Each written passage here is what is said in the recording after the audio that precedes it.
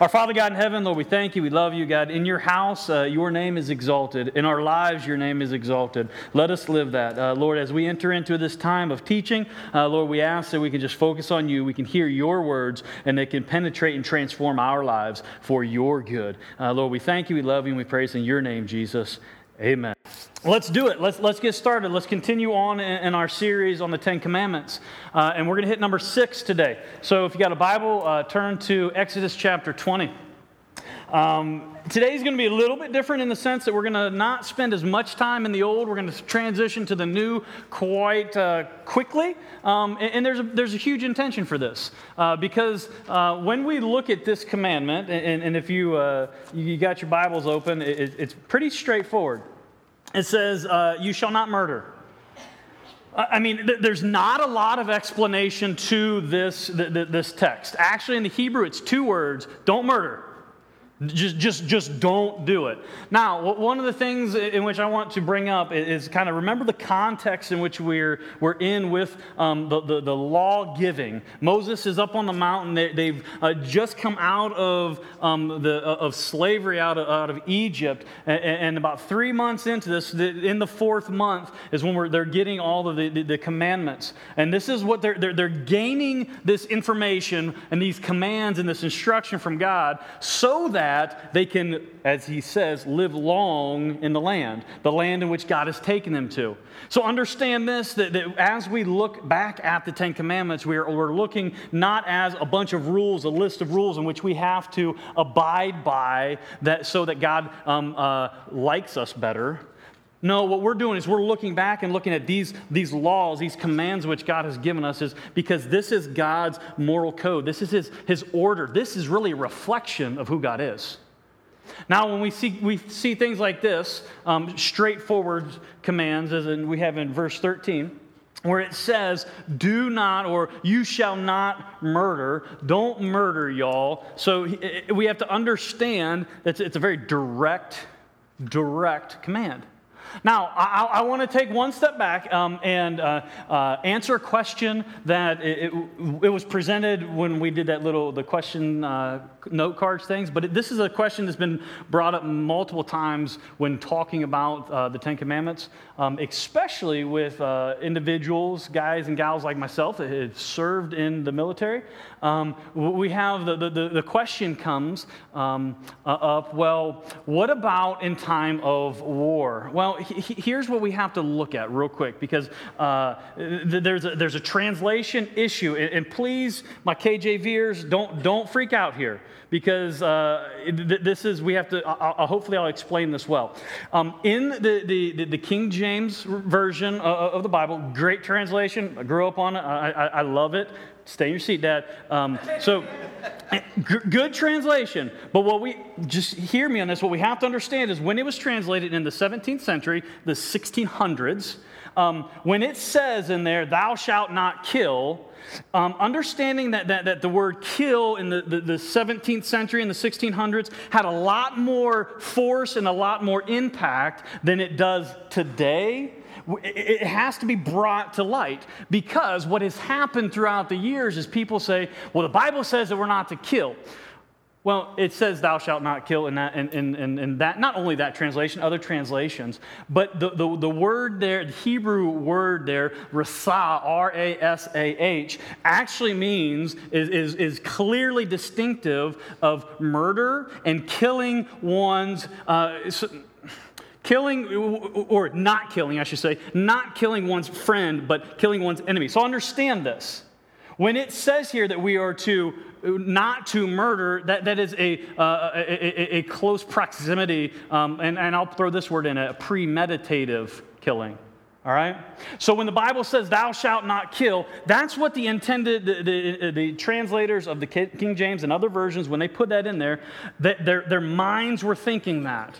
Because it is clear in the original language of Hebrew that this word, it's a special word actually for kill.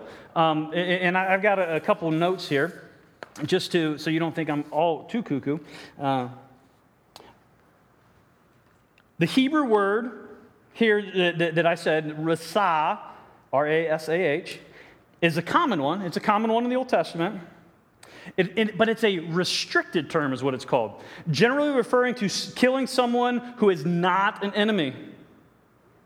In other words, it is not used in context of war or for punishment for a crime.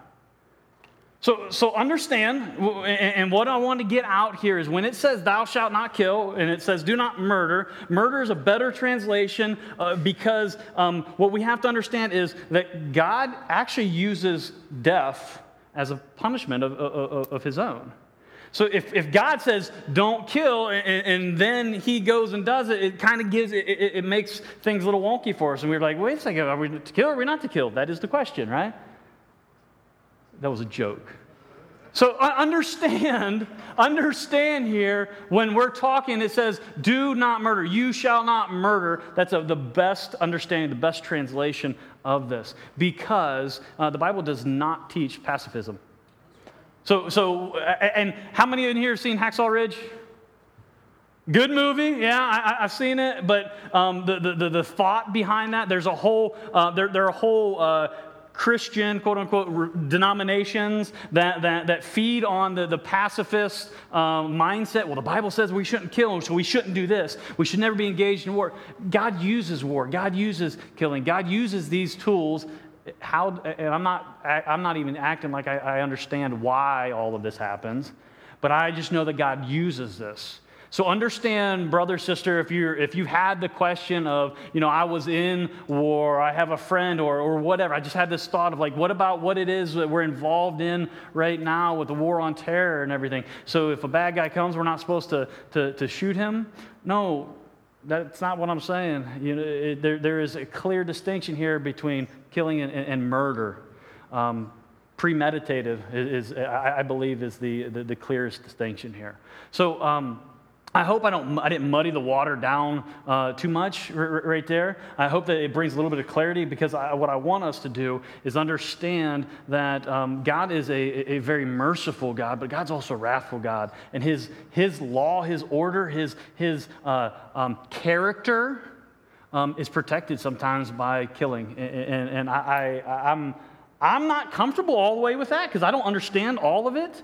But I think the understanding that God uses that is a tool. Glory be to God, I guess. I don't know how else to say that. So if I stand up here and act like I got it all figured out on the killing aspect, no, I have it figured out in the sense that there is a time in which it is appropriate and there's a time in which it is not appropriate. You shooting lasers at me right now is not appropriate, which we're going to talk about in a second. No lasers. Or Nerf guns. No. What I really want us to understand is, so why did God say this? Why did God give this commandment to his people to say, okay, you shall not murder, or don't murder? Well, I think that in the most obvious thing is God protects and has a high standard and a high view on human life. And I think that we can see that very, very clearly. But not only that, I think that we can look at the nation of Israel and look at the nations around them where human life wasn't that important, because they were sacrificing humans, the religions and the people around them.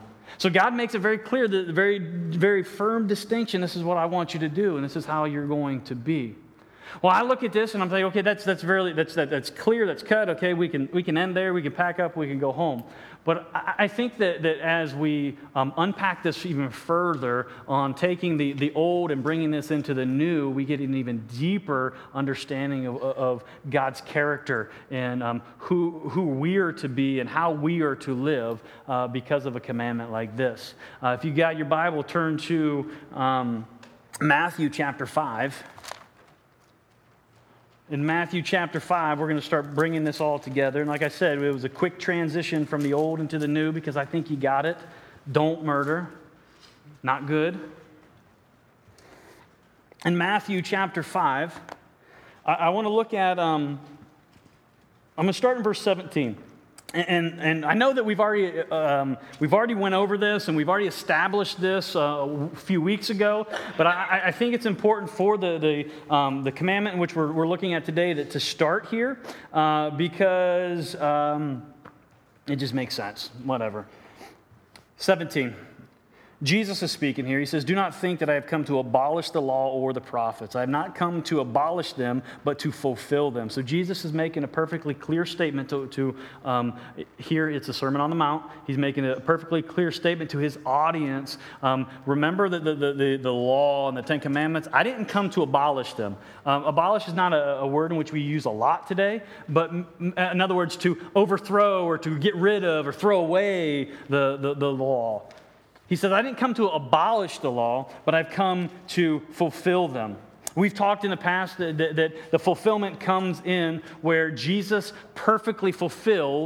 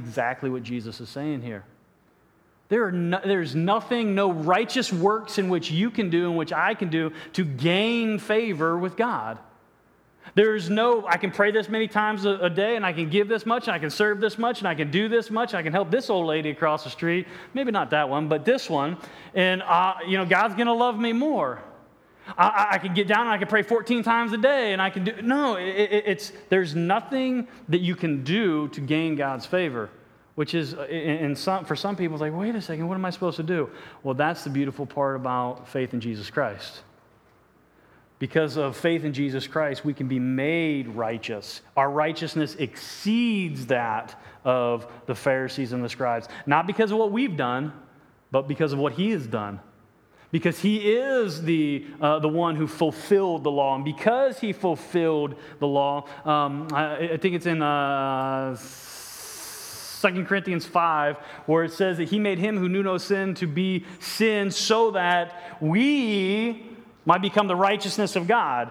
That great exchange.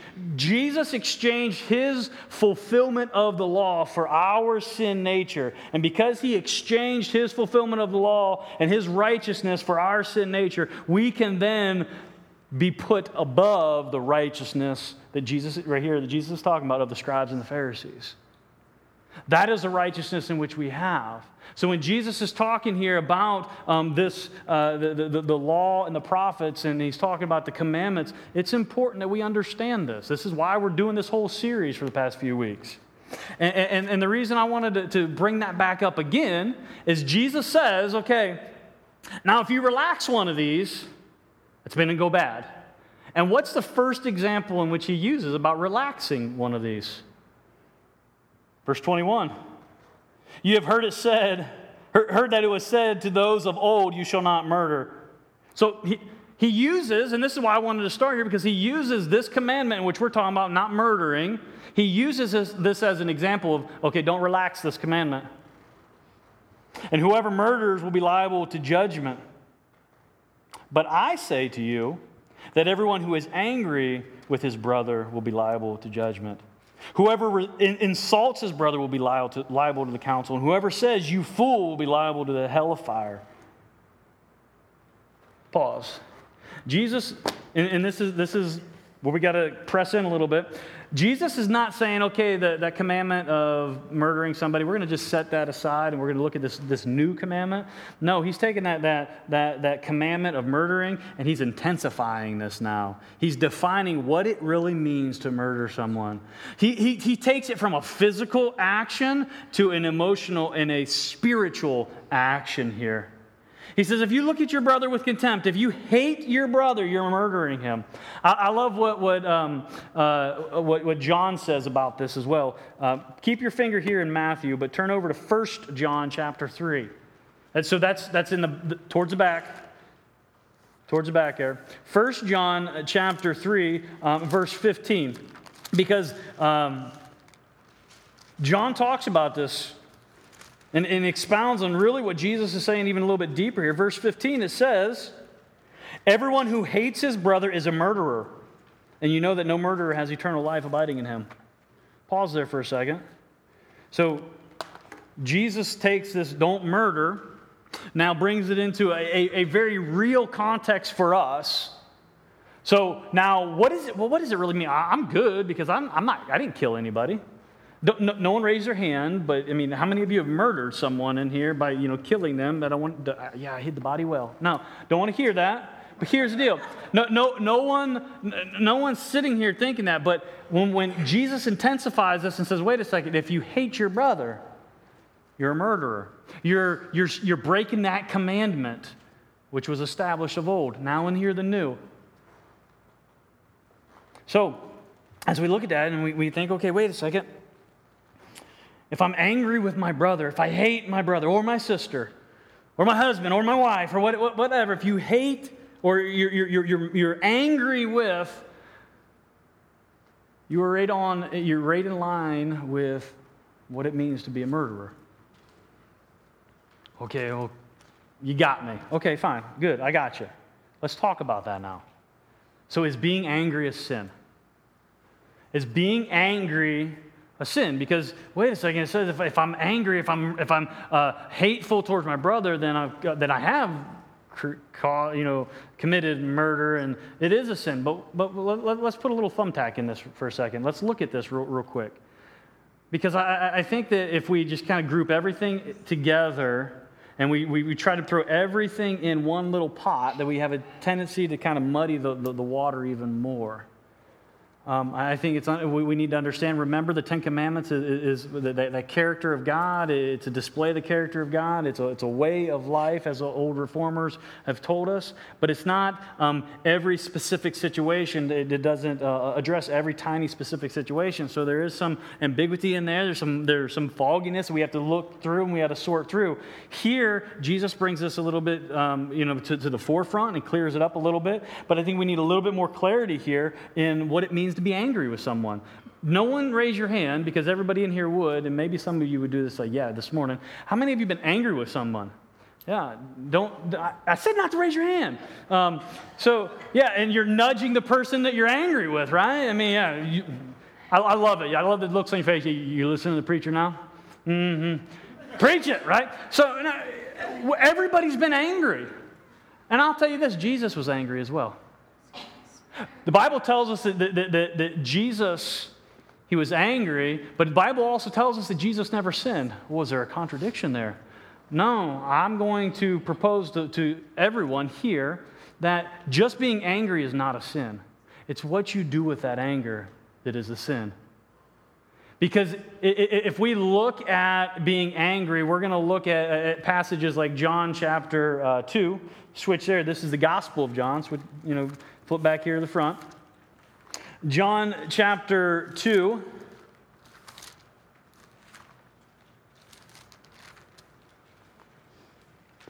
In John chapter 2, what we see in verse, we'll just read 14 and 15. It says, "In the temple, he, Jesus, found those who were selling oxen and sheep and pigeons and the money changers sitting there, and making a whip of cords." So this is one of those Jesus moments that I just love. I mean, my Jesus is not Brad Pitt, wavy hair Jesus, right?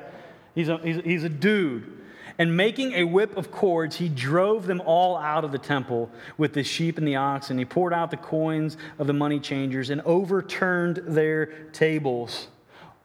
Other accounts of this situation says that he tells them, "You have made my father's house a den of thieves," or a den of robbers. If somebody walks into your house and overturns a table, do you think they're angry? Or clumsy, right?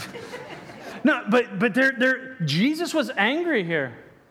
But I'm going to say that this was a godly and a righteous anger. Because the Bible tells us in Ephesians chapter 4, verse 26, it says, "Be angry and do not sin." So okay, look at this. It says, "Be angry, but don't sin." So, I mean, logically looking at this, we can see that there is a moment where we are totally just, and we're going to talk about that because that's that muddy part. We're totally just when it comes to being angry. And we can be in God's will here and be angry. But it says, and it's attached that do not sin.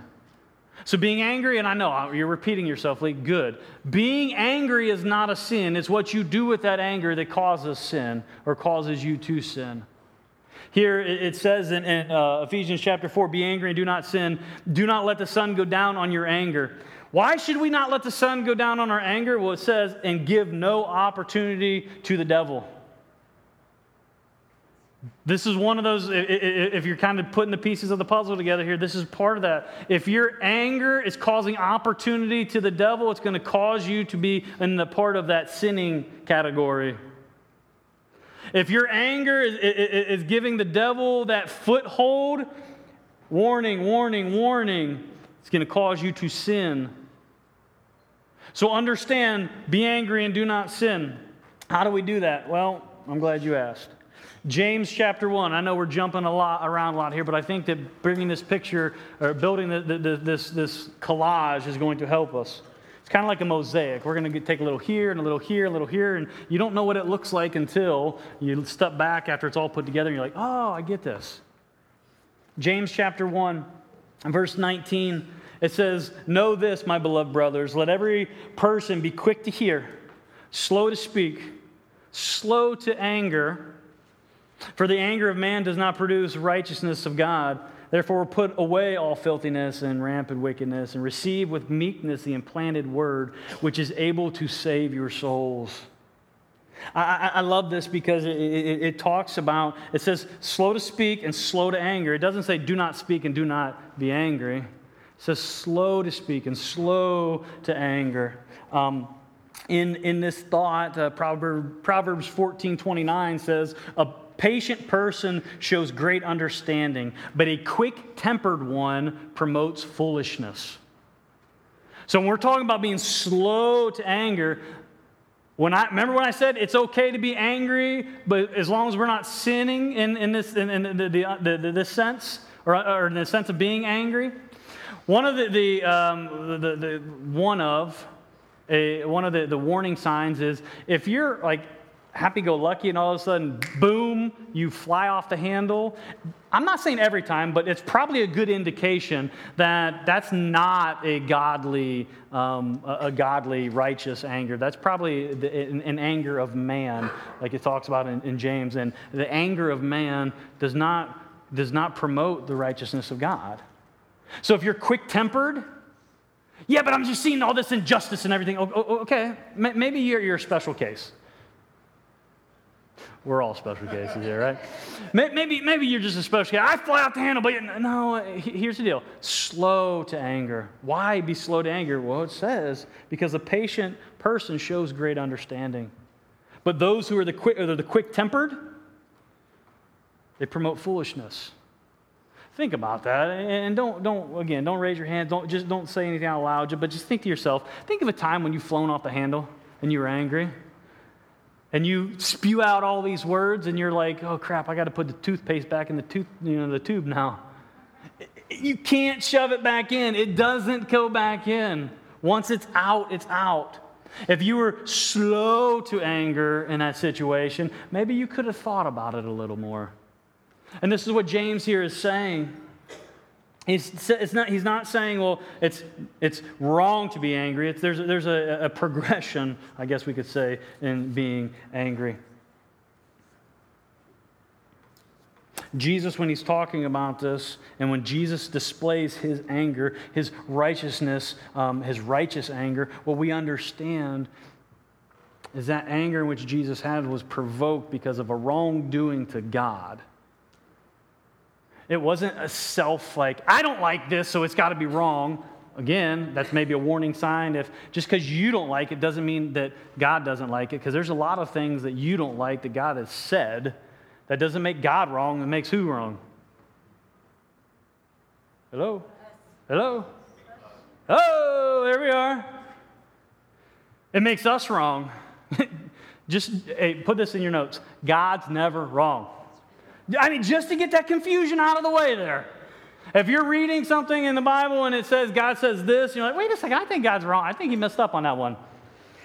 Okay, ask him that, and he'll say things like, where were you when I put the stars in the sky? Where were you when I created that? Where were you when I said, are we picking up on my sarcasm? Yes. We're getting it, right? God's not wrong. What we need to do is we need to see this. Okay, if my anger is causing me to sin, it's not because God is wrong. It's because I'm wrong, and I need to change. I need to do something about this.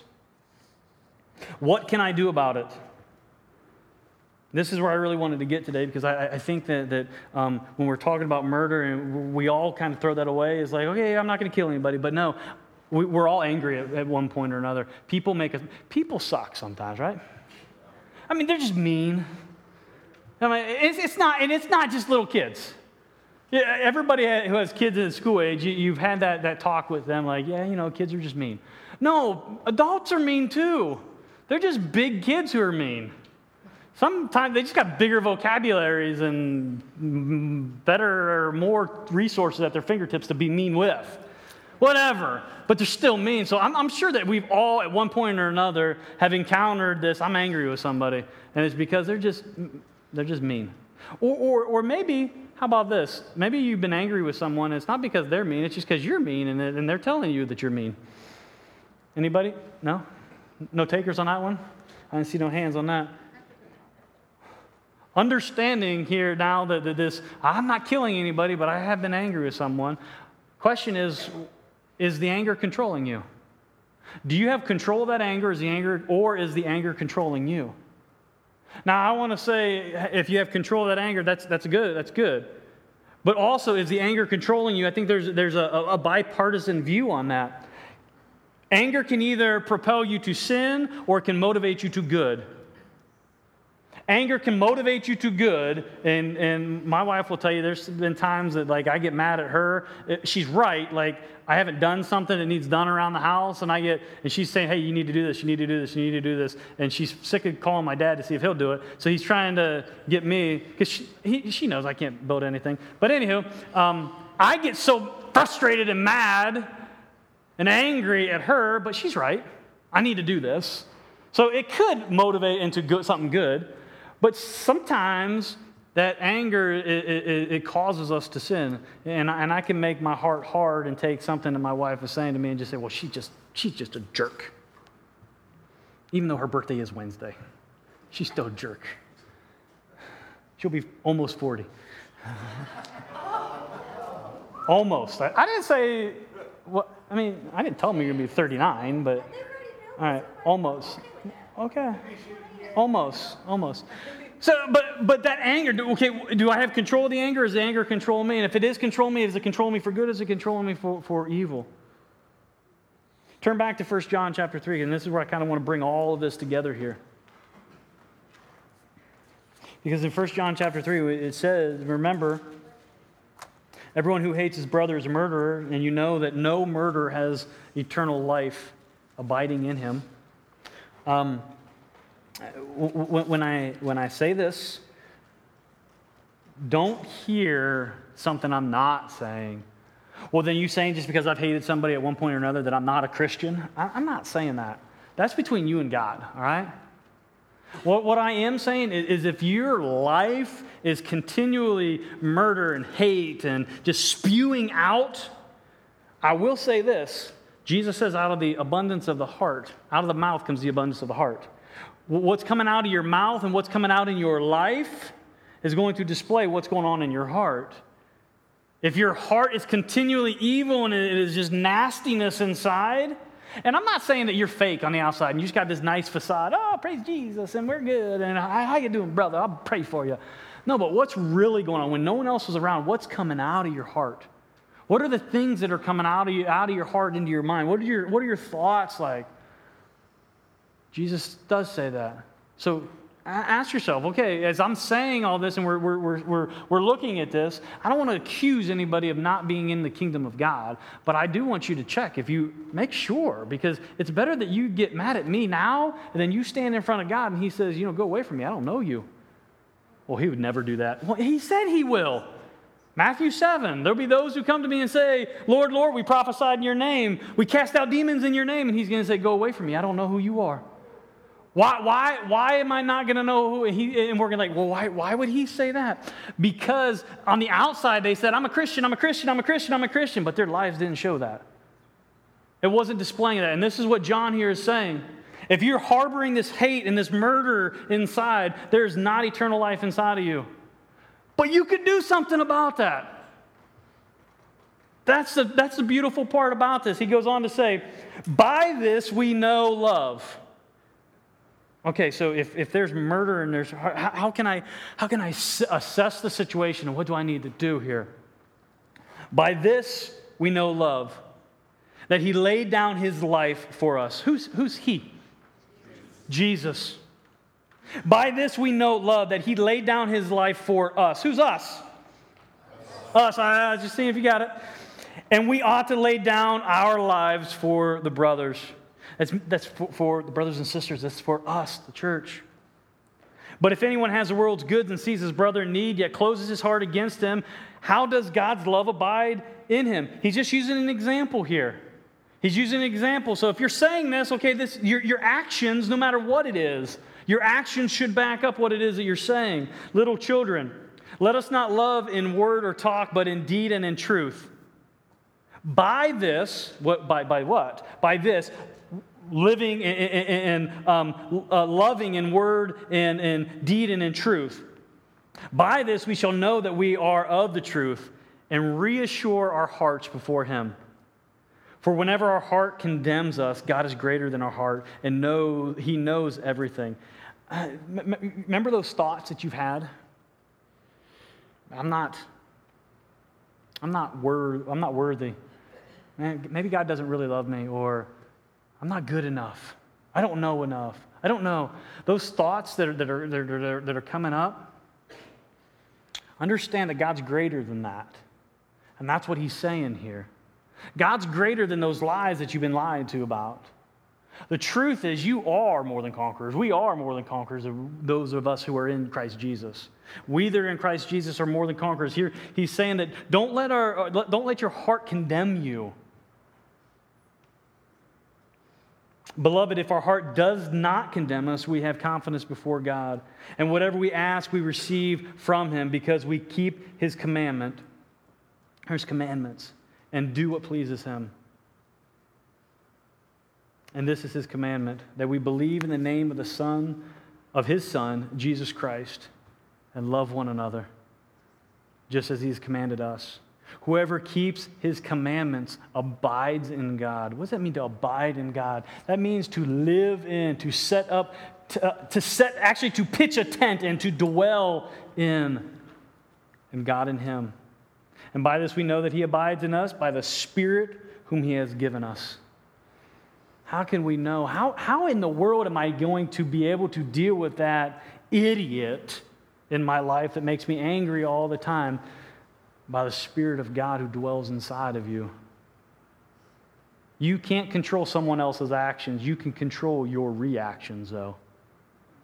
And by the way in which how are we going to control our reactions is by the Spirit of God who's inside of us. We can take those times that we're angry. We can assess this. Is this a godly anger? Is this a man's anger? Like a human, fleshly anger? And then what are we going to do with it? Are we going to let it cause us to sin? Or if this is like, I'm just mad because I didn't get my ice cream, well, then I need to repent of my sin and use that as an opportunity, not to turn to sin, but to repent of that sin and turn to God and use that as an opportunity to grow in him. Because I want his love to abound in me. Why do I want his love to abound in me? Because out of the mouth comes the overflow of the heart. I want his love just to come out of me. Don't murder. When we don't murder, we're doing what God is telling us to do.